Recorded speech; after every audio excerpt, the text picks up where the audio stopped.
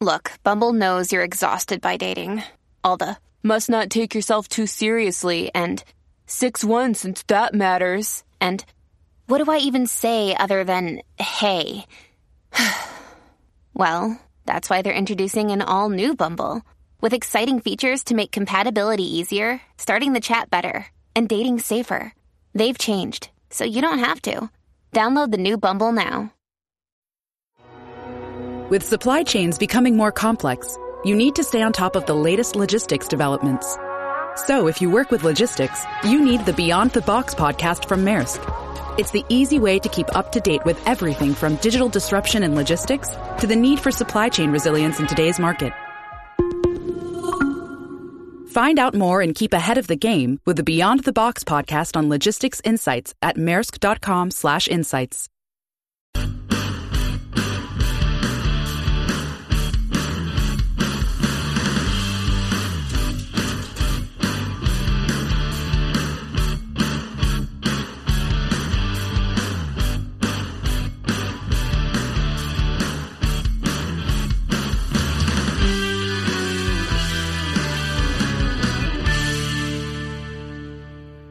All right.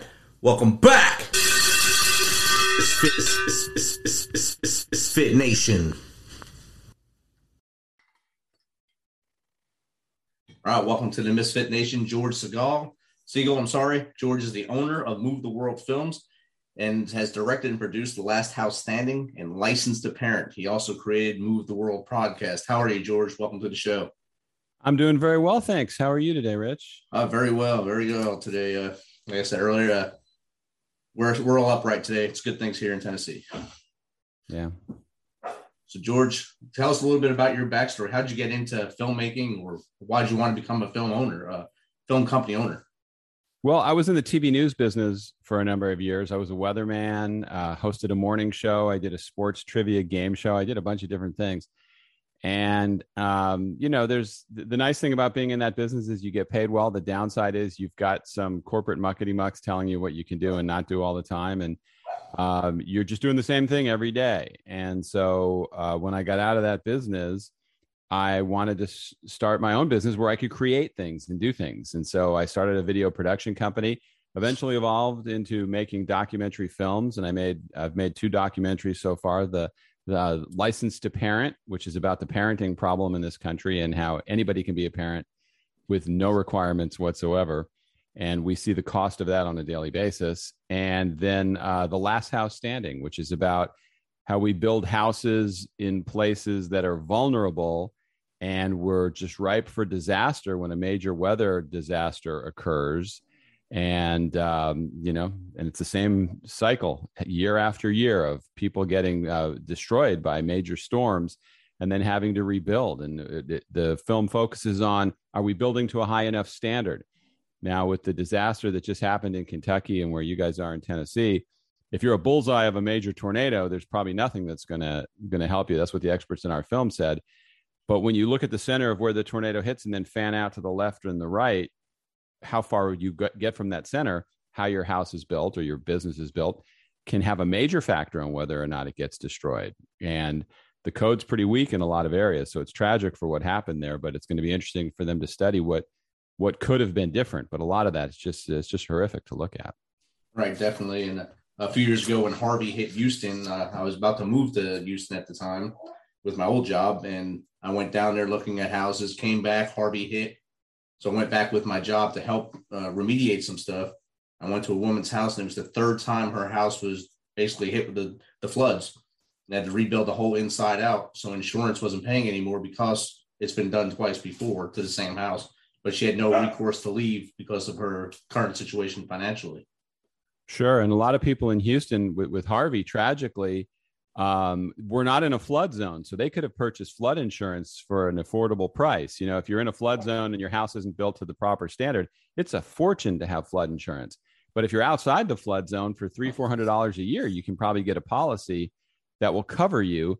And that's what we're seeing in a lot of places around the country now. We saw it with one of the hurricanes this year that hit the Gulf Coast and didn't do a lot of damage there.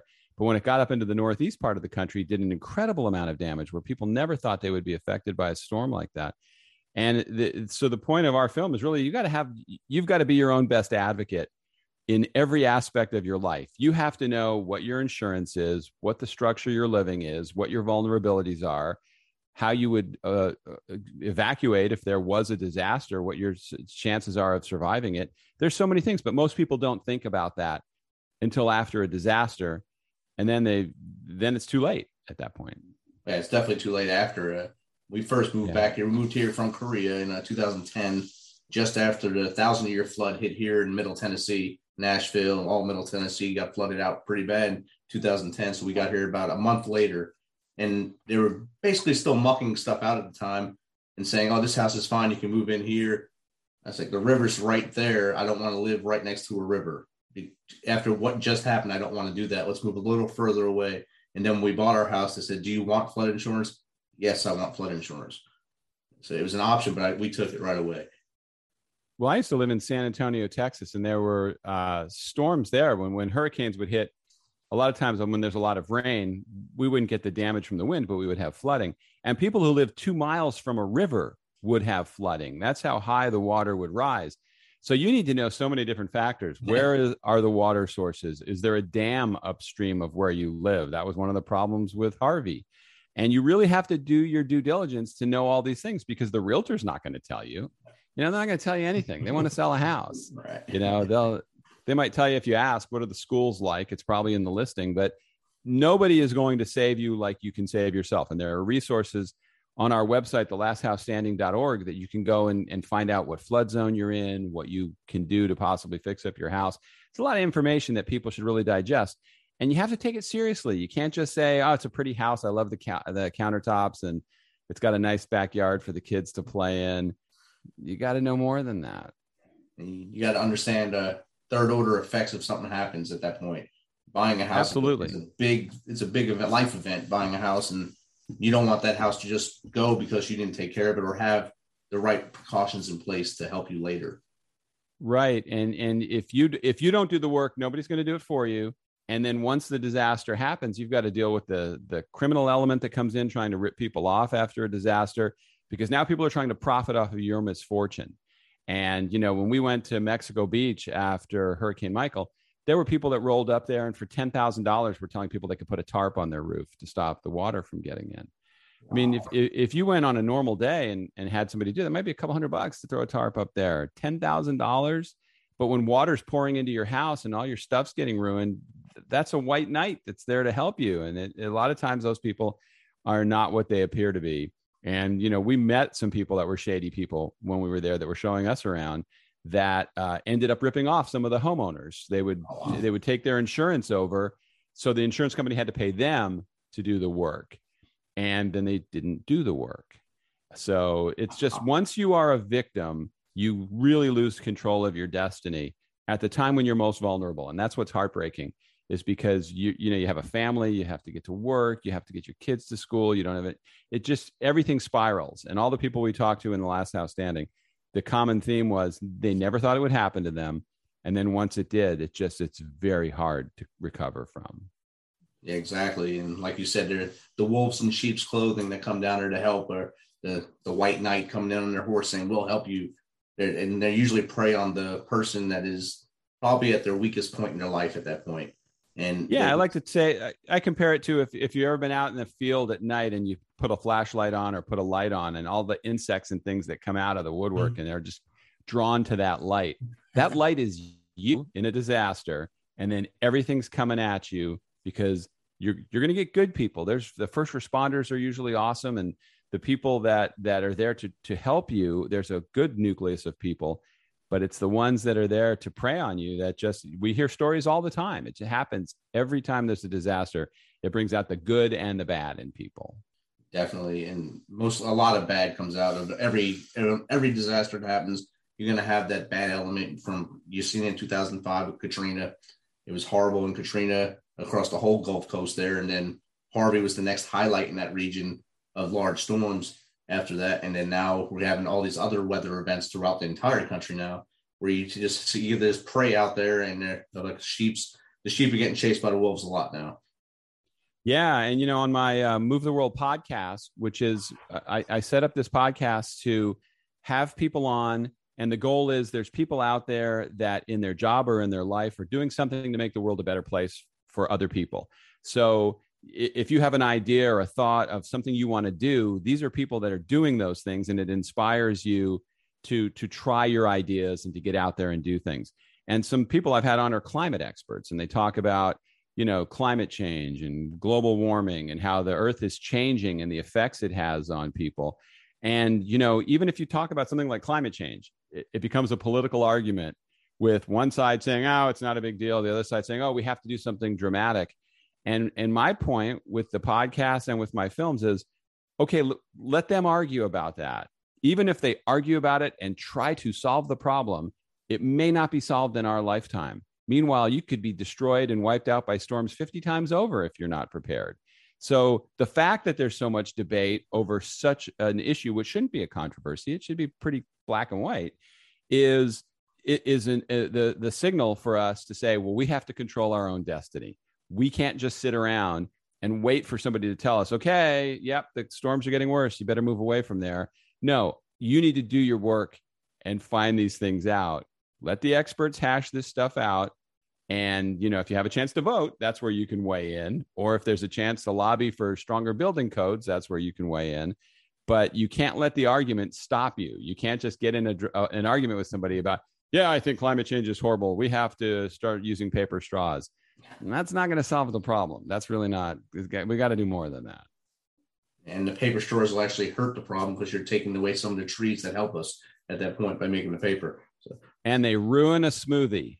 If you're trying to drink a smoothie with a paper straw, it sucks. So it ends over. Literally. It's horrible. Yeah, or it doesn't suck, I guess you could say. Yeah, it's pretty bad. So you had a pretty diverse career moving up, weathercaster, newscaster. Then you said sports trivia. That's a pretty cool thing. Well, I'm sure it was great in bars and stuff, or at parties, at house parties and stuff. And then there was a show called Time Out for Trivia. The Financial News Network on weekends was a sports network. And we would do this show called Time Out for Trivia, where we would ask questions, people would win prizes. It was a lot of fun.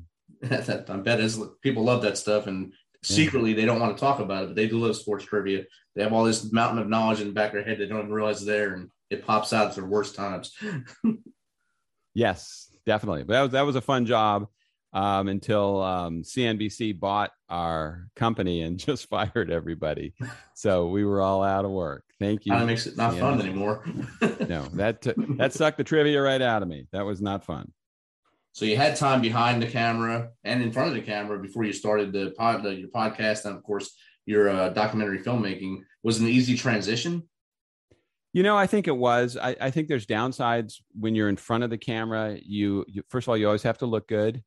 You have to maintain a certain, not like you and I look right now, but just you have to be presentable. You have to wear a lot of makeup. You have to be concerned about wardrobe and all those things. And then people know who you are whenever you're out and about, so that's, you get rewarded for it financially, but you also have to put up with all that stuff. When you're just a podcaster or a film director or whatever, you're a little more behind the scenes. And I enjoy that. So you get a little combination of both. I mean, for our podcast is on video, but I'm wearing a t-shirt.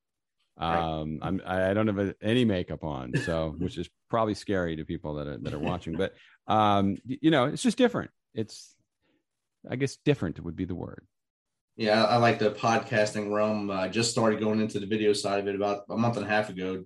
A guest actually recommended it to me. He said, "Your podcast needs to be on video." So I don't think I look good enough for video, but whatever, we'll do it. And I just started doing it this way. It's actually easier to record this way, so I have a better time this way. Like you said, it's easier. Not a lot of stress in a podcast, and the anonymity of the audio side is perfect. Yeah, it's a different standard to what you have to be presenting when you're on there, but it certainly helps for marketing it and having people know the face behind the voice. But as you probably know, I mean, I don't know how long you've been doing it. It's a challenge finding an audience for a podcast. I mean, there's like 2 million people that are podcasting. Now there's hundreds of millions that are listening. So that's the good news. Right. But the bad news is you got to come up with a way to get people to hear your message and hope that they get into listening to your program. That's the challenge. It's the same with anything. It's just on a smaller scale than the news business. Right. And like you said, the pool is very deep here with podcasting, and everyone thinks when you start, you're going to be Joe Rogan right away. There's only one. There's Yes, only room for one Joe Rogan, and he has a big there money is. pot. So Yeah, and everybody thinks that everybody that has an iPhone thinks they're a filmmaker. It's like everybody. The good news is social media opens up opportunities for everybody. The bad news is it opens up opportunities for everybody, and some things should be not everybody can do everything. It's like there may be a guy that's a great accountant or a woman that's a great accountant or designer or doctor. That doesn't mean they're a good communicator on camera. So everybody has their own skill set. The nice thing about podcasts is it allows you to try things and find it. I don't think you should be locked into any one thing just because that's what you're doing. And so, somebody like Joe Rogan, his background, whatever he was doing before, look at how he's turned that into a successful business. Right. And it's pretty amazing. And that's what everybody shoots for. They go, I want to be like that. Why not? I want to do it without having to eat rats on Fear Factor. That's all I want to do. There's some things we just won't do to be successful. I'll stop the line right there. I'm not eating a rat. I'm good. Yes. That's where I draw the line. If I have to, I guess, but to live, maybe. I won't do it. I was on one of those airboats in the swamps of Louisiana. We were doing a travel show, and they were telling me that people along the coast of Louisiana and Texas all catch the rats and cook them. I think it's called Nutra or something along those lines. That just made me sick. There's nothing I want that badly where that's going to become appealing to me. When I think of rats, I think of the ones I grew up with when I was living in New Jersey and seeing the ones in the New York City subway that are bigger than me sometimes. I'm good. They stay down there in the tracks. I'll stay up here. I'll throw them. I was crossing the street one time in New York, and somebody yelled, "Hey, look out!" And this line of rats were running down along the curb, right below the top of the sidewalk. And it's like, wow, I could have stepped in that. That would have been and then they screaming like every one of them would have bit you. Yeah. I wouldn't have handled that well at all. There's no doubt. Keep my shoe, and run away. Yeah. I would be running away and crying. So I think your one documentary on License to Parent, that's spot on target. We need a license to drive, we need a license to carry a gun, a license for almost anything, but anyone can be a parent. And I think with that one there, I'm sure there's people think it's controversial, but I think it's something that needs to be said. And how did you come on that topic? Well, you just see so many examples of bad parenting in the news all the time. And, it's who do you blame? Is it the child's fault? Is it the parent's fault? And it's like, I always say to people, if you had to take a test to become a parent, you had to pass the test, do you think they would have let you have children? And the answer is probably in a lot of cases, no, they would not. But people in a country where we're so strong on our rights, we have the right to do anything we want. Everybody thinks, and I'm not suggesting, the film ultimately does not suggest you should have a license. It's more of a be aware of what you're doing and the responsibility. It's not just a few years responsibility. It doesn't stop when the child's 18. That's your kid for life. That doesn't mean you have to support them. But what you do with that child and put out into the world has a cost to society. If you raise a good kid, they're proactive and contribute to society and have a value where society makes money from them. If it's a bad child, the cost is over the top bad for what they cost society. I think it's like, it could be 1.4 million. I don't even remember the statistic, but the cost of turning out a bad child is unbelievable. And you see examples of, tragic shootings in schools and things that happen. And you can't always just point towards the parent. I know in the last one you probably can because they bought the kid the gun. But in some instances, parents can't control everything. But you certainly see examples of when they could have been more involved. Even the Gabby Petito case with the parents for Brian Laundrie. What did they know? What did they do? They let their kid go out into the woods with a gun when he was obviously unstable because he killed that girl. And man, what kind of parenting is that? Are you a parent? Do you have kids? I have one daughter. She's 25. Yeah. I mean, I think about what I would do if I was in that situation. And I really think I would have turned my child in and hoped they could have gotten help. So those are the bad examples. But then there's just examples of, people who let their children grow up and do whatever they want. And then they go out into society and do whatever they want. And the point is, we need to support parents more. We need to have more parental education. We need to make it more of a community thing so we can help each other, because the people next door to me, their children are going to affect all of us. They're getting in cars and driving. Right. They're going to be out in the community, and people need to take the job really seriously because it does affect everybody. We're not living on compounds out in the woods where if you lived in one of those, you could do anything you want until those kids start wandering into town. And then it becomes everybody else's problem. Then it becomes a we problem, not just a you problem at that point. Exactly. Yep. That's a good point. Both those cases, last week's case especially was horrible. Like you said, the parents, it's all lines point to them buying that gun, giving it to him, and then fleeing. They fled after he was arrested, which is, that's textbook on guilty right there. And then, well, they could get a longer jail sentence than him. Right. I mean, if you think about it, it's like, who's getting their kid weapons like that and then telling them to hide the fact that they want to look for ammunition for it and everything? It's like, wow, sometimes you just have to raise your hand and go, I got a problem here, help. And other kids are dead because of that. It's heartbreaking. Because you failed many easy things you could have done right there to stop that. And then I don't want him kicked out of school right now. He's staying in school. That goes to not just the parents, but the administrators too, for not making sure he left the school that day. Yeah. And I don't want to make it seem like we're saying every bad kid is because of a bad parent. That's not the case. Sometimes there's just bad seeds that happen. And sometimes it's environmental, and there's a whole bunch of different reasons. But if there's obvious ones, that's part of parenting. You have to hoist the flag and say, I need help here. This is a problem. And I'm concerned of what this could do to anybody else. And you have to be thinking beyond yourself and your own situation, because tragically other lives were lost because of that. And it's just, like I say, it just leaves you with a sick feeling. Yeah, definitely. And like you said earlier, you have your neighbor's kids that also affect your kids. It takes the whole community to raise a child. So if you're raising yours right, it'll spread to those other kids. If their parents are doing it right, it's all going to spread to better, productive children as they go into society. And you can ease back. Like you said, we don't quit at 18. You kind of ease back a little bit. You don't have to give as much anymore, but you're not going to let them fail either. You're going to, reel them back in. You want to stop what you're doing and think about what's going on right now and reevaluate and go forward. Or I think some parents, they have that mindset, 18 and done. That's when I lose my tax break. You're out of here.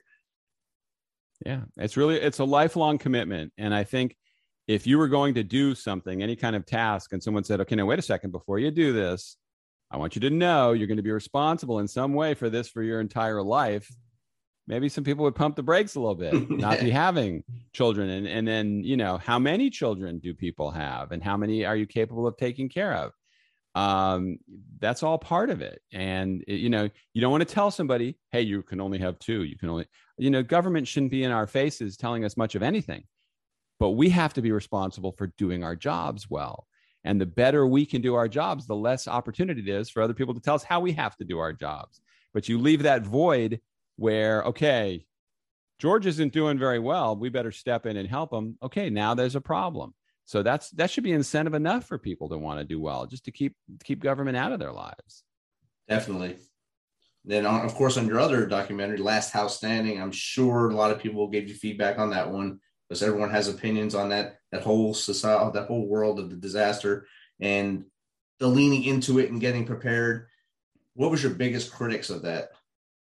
The critics weren't as big on that as they would be with License to Parent, because License to Parent automatically makes you go, wait a second, you can't license me.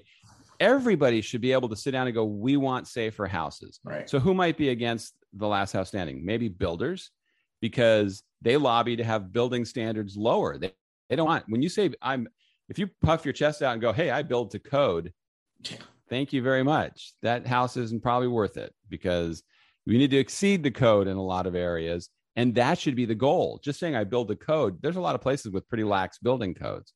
So it could be builders. I don't think we really bash realtors.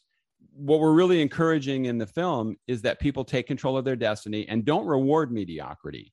Don't, especially in such a competitive market, if you don't buy the house, somebody else is going to buy it. But at least draw the line yourself and don't buy a crappy house for the wrong reasons. Get it inspected, find out what the vulnerabilities are, make sure you have the right insurance. So I don't think it was people can't really be against that film, They could just say, it's overreach. We don't need tighter codes and all this stuff. But the statistics don't lie. All you have to do is look at all the damage. Moore, Oklahoma got hit over a course of like 8 or 10 years, 4 EF4 or 5 tornadoes, powerful tornadoes. It took 4 of them for them to change the building code. Wow. But they finally did. And what they did was they made garage doors stronger. They made different bracketing on the houses to attach to the foundation and to the seal, to the roof. So now, again, if you're in the bullseye of a major tornado, that sucks and it's probably not going to go well. But if you live a mile to the right or a mile to the left or even less, the wind is significantly lower away from the center of the tornado. And those houses are surviving now. So you can cut down on the amount of damage. And then everybody in a tornado area, and it's a very small percentage that actually do. I don't know why they don't have storm cellars, because that could make the difference between living and dying in a storm. It'll be interesting when they investigate the places where all the loss of life was. What was their evacuation? What was their warning? How could people have done it differently to not have so many lives lost from that? And it's going to be a long time sorting all that out. And like the one place in Kentucky was a candle factory, 110 workers were missing that they can't find. Yeah. So, I mean, but where was the siren to warn people, and where would they have gone if there was? Exactly. The problem is when you don't have a disaster for a long period of time, you get a little lax in how you would handle that disaster. And this is armchair quarterbacking. And I'm not suggesting, well, everybody could have survived or anything like that. I think we'll have to find this out. What were this is where the work is done now to find out how things could have gone differently and if lives could have been saved.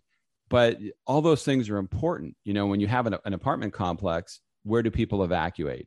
Some of the buildings they're building in Oklahoma had safe rooms down below it where 100, 150 people could go. So the people in the apartment would evacuate underneath the building where they would be safe.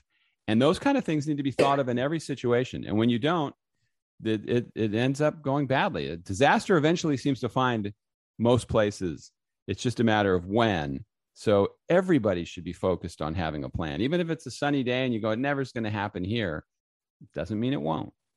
In the late 90s, I was stationed right here in Fort Campbell, Kentucky, and I got orders to go to Kansas. And I said, oh, great, we're going to Tornado Alley. I've never been in a tornado. I've been in hurricanes and stuff on the East Coast. I said, I know that stuff. So let me research tornadoes. So I started looking things up on tornadoes, what to do. Like you said, storm shelters and stuff like that. 2 weeks before we left here, a tornado hit here.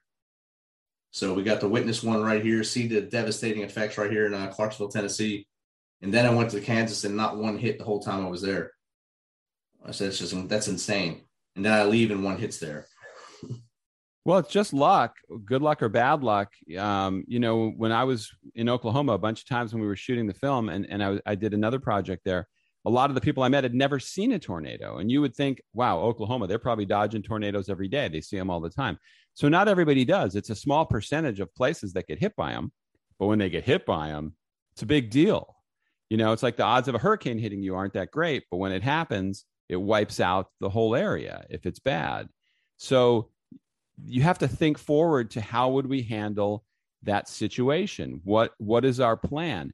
And like I say, I don't know how often schools practice fire drills. I know sadly now they practice lockdowns for potential terrorist activity, but you really have to do that with the attitude that you take it seriously too, because It could be the difference between life or death. And it's hard to get people to take something serious until it happens. And then it's too late. So we have to find a way to make people more alert on the front side. We need to be proactive, can be a lot less expensive than being reactive after any type of disaster. Exactly. And like I said, if it's not happening in your house, you're not concerned about it until it actually does. And that's when it's too late for a lot of people. And that's the sad truth about a lot of things in life here. Yeah, it is. It's human nature. It's like we don't think something bad is going to happen. Nobody leaves the house and goes, I think I'm going to get in a car accident today. But when you do, you hope that your seatbelt was on, that your airbag works, that your car lives up to the standard that was set for it. Well, I think more thought goes into our cars than our houses a lot of times. So you obviously don't want to be in that car in a tornado. But my point is, people are more concerned about that. They want to know, what did Consumer Reports say about it? They're not going to find out what it said about their house. They probably don't even know. They're just trusting the person that made it. And I can't tell you how many times we see crappy construction where you didn't get the best effort on that house. And unless you inspect the heck out of it, you're not going to know.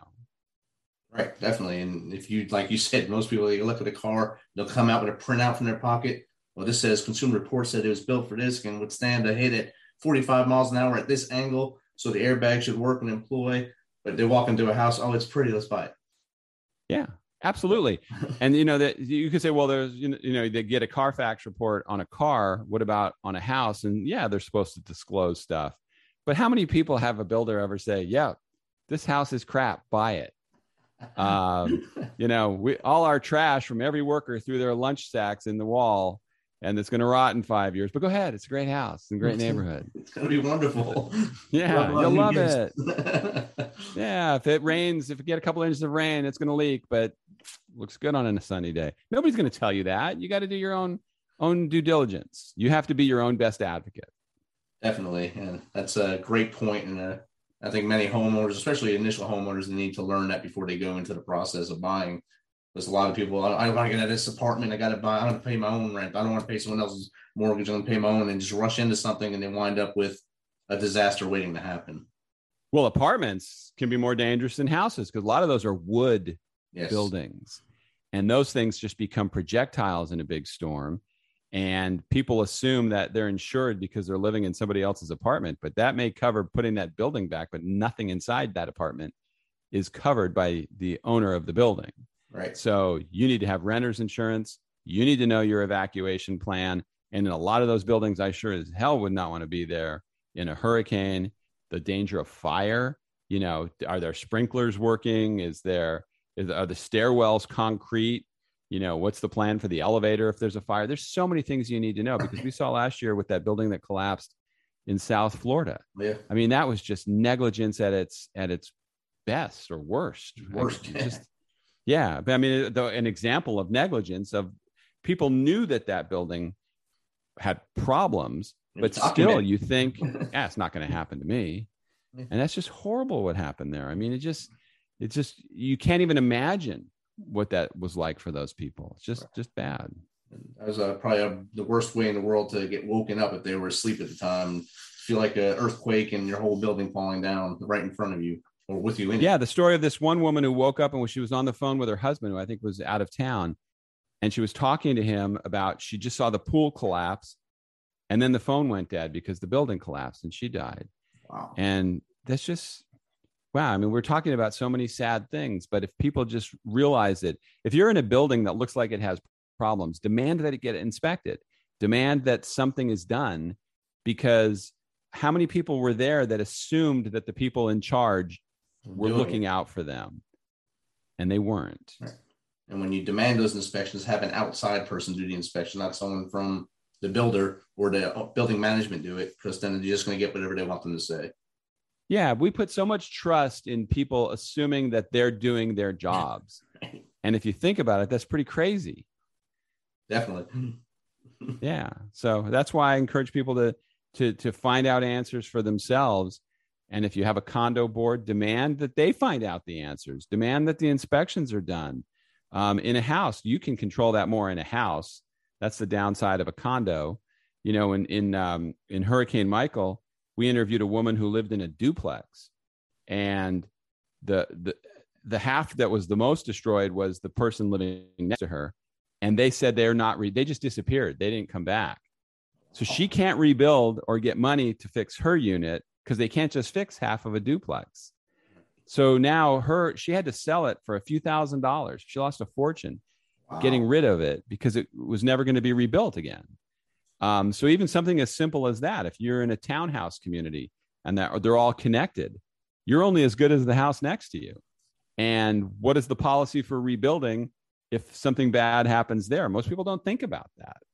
And we saw in Panama City, which is adjacent to Mexico Beach, that a lot of people should have thought about that. And it's usually people without the most financial means that are the most victimized by it. Because somebody wealthy, when you lose all your possessions, that sucks no matter how wealthy you are. Your heirlooms and things that you've had from a child, but at least you might have a means to get your life back together.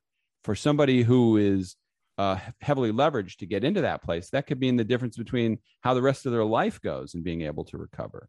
So, everybody's got to be on their A game and do as much as they can to try to avoid those things happening to them. Exactly. Yeah. And George, where can people find this information from you? Is it on the movetheworldfilms.org site? Yeah. If you go to movetheworldfilms.org, you can find our podcast. You can find both of my films that are for rent on the website. And it also has a link to my other website for The Last House Standing. It's thelasthousestanding.org. And there's a resource page on there that I encourage everybody to check out, because you can get a lot of great information about how you can have your house inspected and do things to try to be as safe as possible. But on movetheworldfilms.org, that's where you can see the podcast, sign up to get the latest information. We have a monthly newsletter where we're not marketing you anything other than information that you might find interesting. And I just encourage people to check it out. I'd love for them to check out the podcast, check out the films, and you can email me. Let me know your thoughts. If you have ideas of things you want to see or things you don't agree with, I'm open-minded. If there's something I did wrong and I missed it, tell me, because I'd like to get it right the next time. Or if they have something of value that you can add more value to your work, that'd be awesome as well. Absolutely. It's been established time and again, I'm not the smartest guy in the room, but I will learn. So if there's something I need to fix, I want to fix it. Definitely. I think we're all that way. George, thanks again for taking some of your time to be on the Misfit Nation, and have a great rest of your day. Thanks. Thanks for having me on. I appreciate it. Awesome.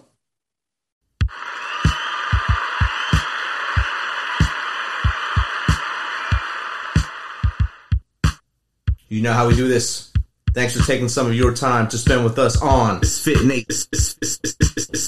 Nation. Be sure to hit that subscribe button and share the link as much as possible. If you want to, please become a supporter to help us carry this thing on. We appreciate you. If you know someone that brings that energy, has a great story, is an up-and-comer in the industry of music, in the arts, have them reach out to us on themisfitnation.com. We will get back to them within one day and get them on here so they can share their story with the world. As always, till next time, be humble, stay hungry, and keep hustling, because we are